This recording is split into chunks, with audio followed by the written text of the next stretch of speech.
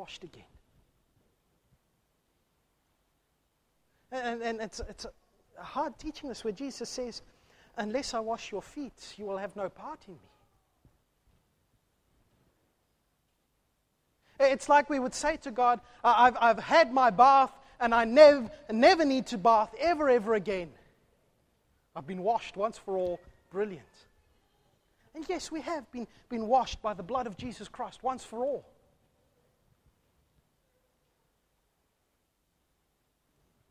But what does it say about our faith if, having been washed, we then revel in being unclean?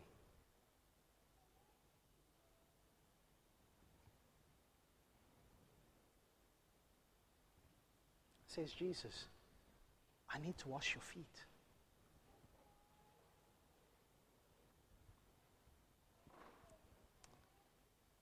In fact, says Jesus, I need to wash your feet. Look at what he says, chapter 13. Jesus knew that the Father had given him authority over everything, that he had come from God, would return to God, and so he got up from the table, took off his robe, wrapped a towel around his waist, and poured water into the basin and started washing their feet. Do you see the linkage there? Jesus knew that the time for his glorification had come, that the time for his death and resurrection on the cross had come, that the time for his going to the Father had come, and because he knew that, he said, I must wash your feet now.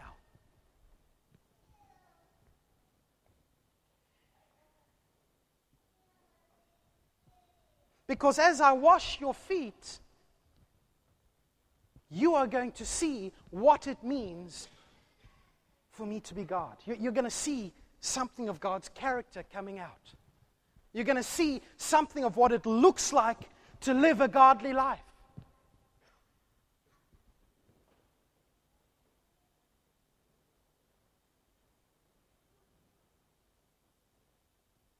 Remember, they'd walked in. Through the meal, they'd been having this fight. Who's the greatest? No, I am. No, you're not. No, I am. And Jesus turns around and says, you got it wrong, mates. The real question is, who will be the servant here? Because that is the sort of character that God has. That is the sort of character that I have. I am God incarnate. I am teacher. I am Lord. And yet here I am, willing and ready to wash your feet. In fact, I think Paul puts it well, coming from the same text, Philippians chapter 2. Great passage, I'm sure you guys know it. Philippians chapter 2. Though he was God, Jesus did not think equality with God as something to cling to. Instead, he gave up his divine privileges. He took the humble position of a slave and was born as a human being. When he appeared in human form, he humbled himself in obedience to God and died a criminal's death on a cross. Says Jesus, I will be the slave to you.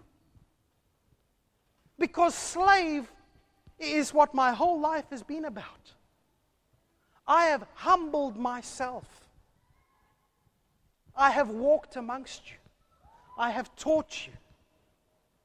And soon I will humble myself ultimately on the cross and I will die for you. And you are sitting here arguing about who is the greatest? No! The real question is, how can I serve my brother or my sister?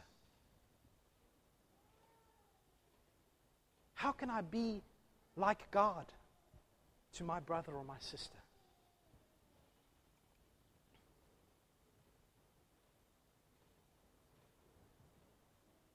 Says Jesus, if you acknowledge that I am your Lord and your teacher, and you do, and that's right and that's true, but if I'm your teacher, then learn. If I'm your Lord, then emulate, then copy. I found a great quote. William Temple says, when a man stands on his dignity, he crushes it flat.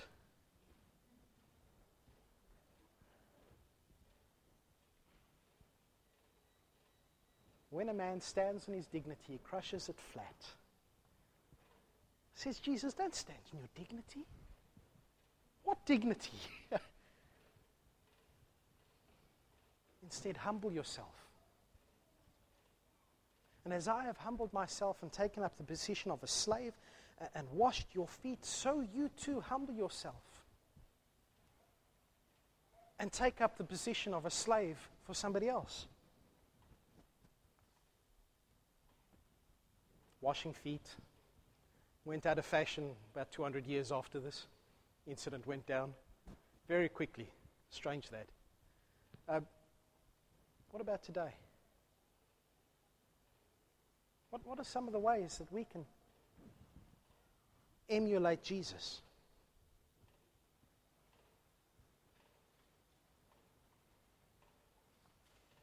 Or maybe it's by doing the jobs that nobody wants to do.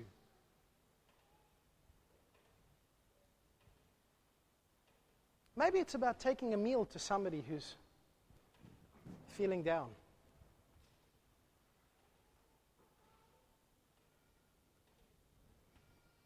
Maybe it's about visiting somebody in a hospital.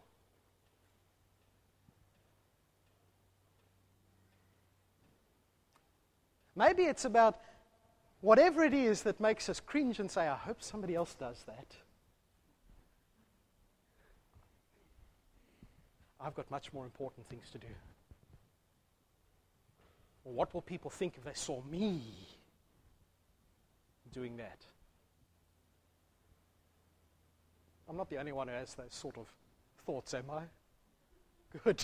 I suspect we all do, to some degree or another. Says Jesus, if anyone has a right to stand and say, I don't have to do anything, it's me. I have all authority and power from God, verse 3. I am returning to my Father. I am Lord.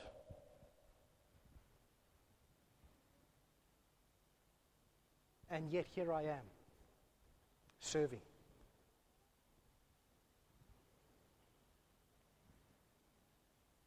And it all comes down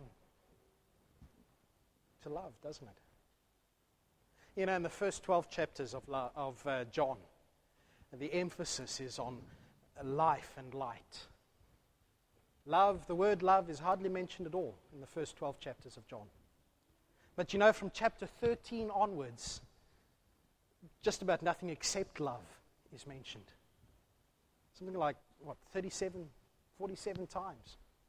In these few chapters, this story of Jesus' passion, of Jesus' death and resurrection is the story of love. This washing of feet is the story of love. I mean, what is it that makes someone say, I will humble myself and consider you better than me, and I will demean myself so that you can have the privilege? Except love. Isn't it love which does that? You know, something which we need to, it blows my mind. You know, as Jesus was going around the 12 disciples, washing their feet, at this stage, Judas is still sitting there. Wow. That's got to be some tricked out love. To wash the feet of the one who is about to betray you. Verse 2, Judas has already decided. He's got the idea in his head. A few verses later, Jesus says, out you go, Judas, do it quickly. And yet he bows down and he says, Judas, you are going to betray me? Let me wash your feet. You know, sometimes we'll say, yes, I'm willing to do the icky job. I'm willing to serve another, but don't ask me to serve that one over there. Because that one over there is, that person's never got a nice word to say. And that person will never appreciate what I've done. And it'll never count for anything, and they'll just turn it against me. Isn't that so easy to say? I will serve as long as it's going to bounce back to me in some way. You know, reciprocity. But Jesus' example is, I will show love and I will serve regardless. knowing full well, perhaps, that this example of love will be rejected and scorned and refused.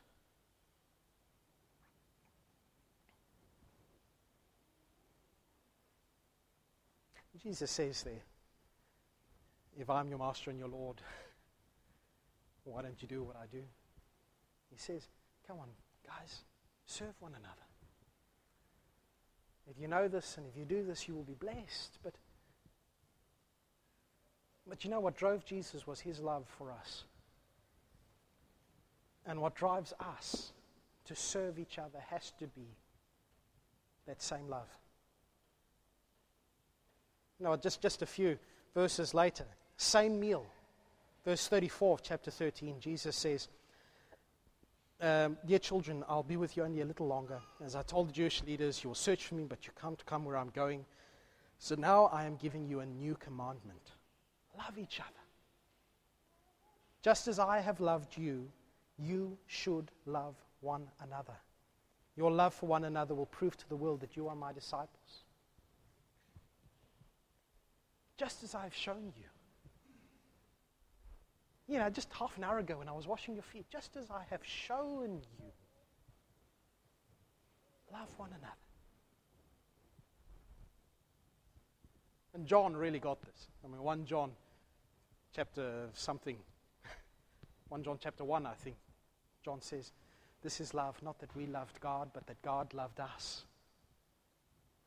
So therefore, let us love one another. This is love, not that we loved God, but that God loved us. Having been loved by God, we can then love one another. Having been served by God, wow, it's still weird on my lips to say that. We can serve one another. And only then,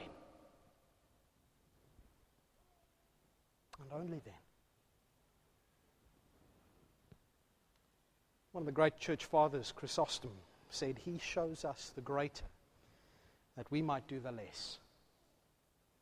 For he was the Lord, but we, if we do it to our fellow servants. My brothers and my sisters, so great a love as the Father lavished upon us, that he has washed your sins clean.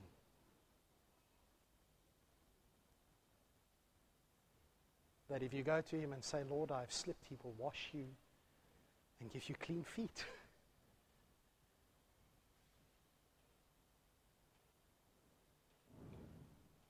Let us follow his example out of his power and his love, and bless one another.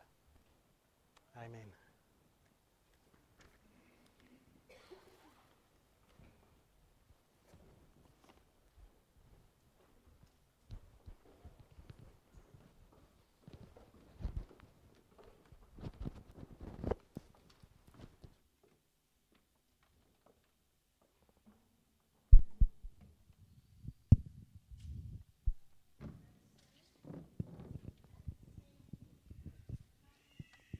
Stand and sing, Come See the Son of the Living God.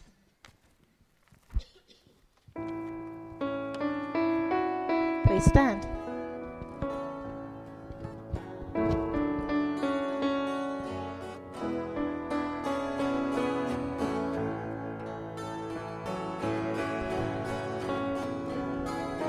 Come see the Son of the Living God, hanging on a tree, dying there for you and me. Come see the bringer of truth and grace, nailed there for us, agony across his face. This is love displayed. This is mercy perfectly portrayed. portrait in Christ, the cross of Christ. Come see the innocent Son of God, punished there for us, rescuing us with his blood. Come see the healer of wounded souls, crucified for us, broken there to make us whole. This is love displayed. This is mercy perfectly portrayed in Christ, the cross of Christ. Come see the tomb where they laid him down. The stone is rolled away, nothing but the grave holds out.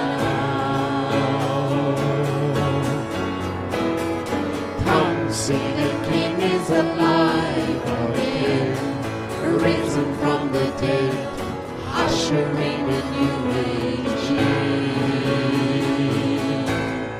This is victory. This is life for everyone who would believe in Jesus Christ. So come and worship him, come and sing to him, come and live for him, Jesus Christ. Yes, we will worship him, we will sing to him, we will live for him, Jesus Christ.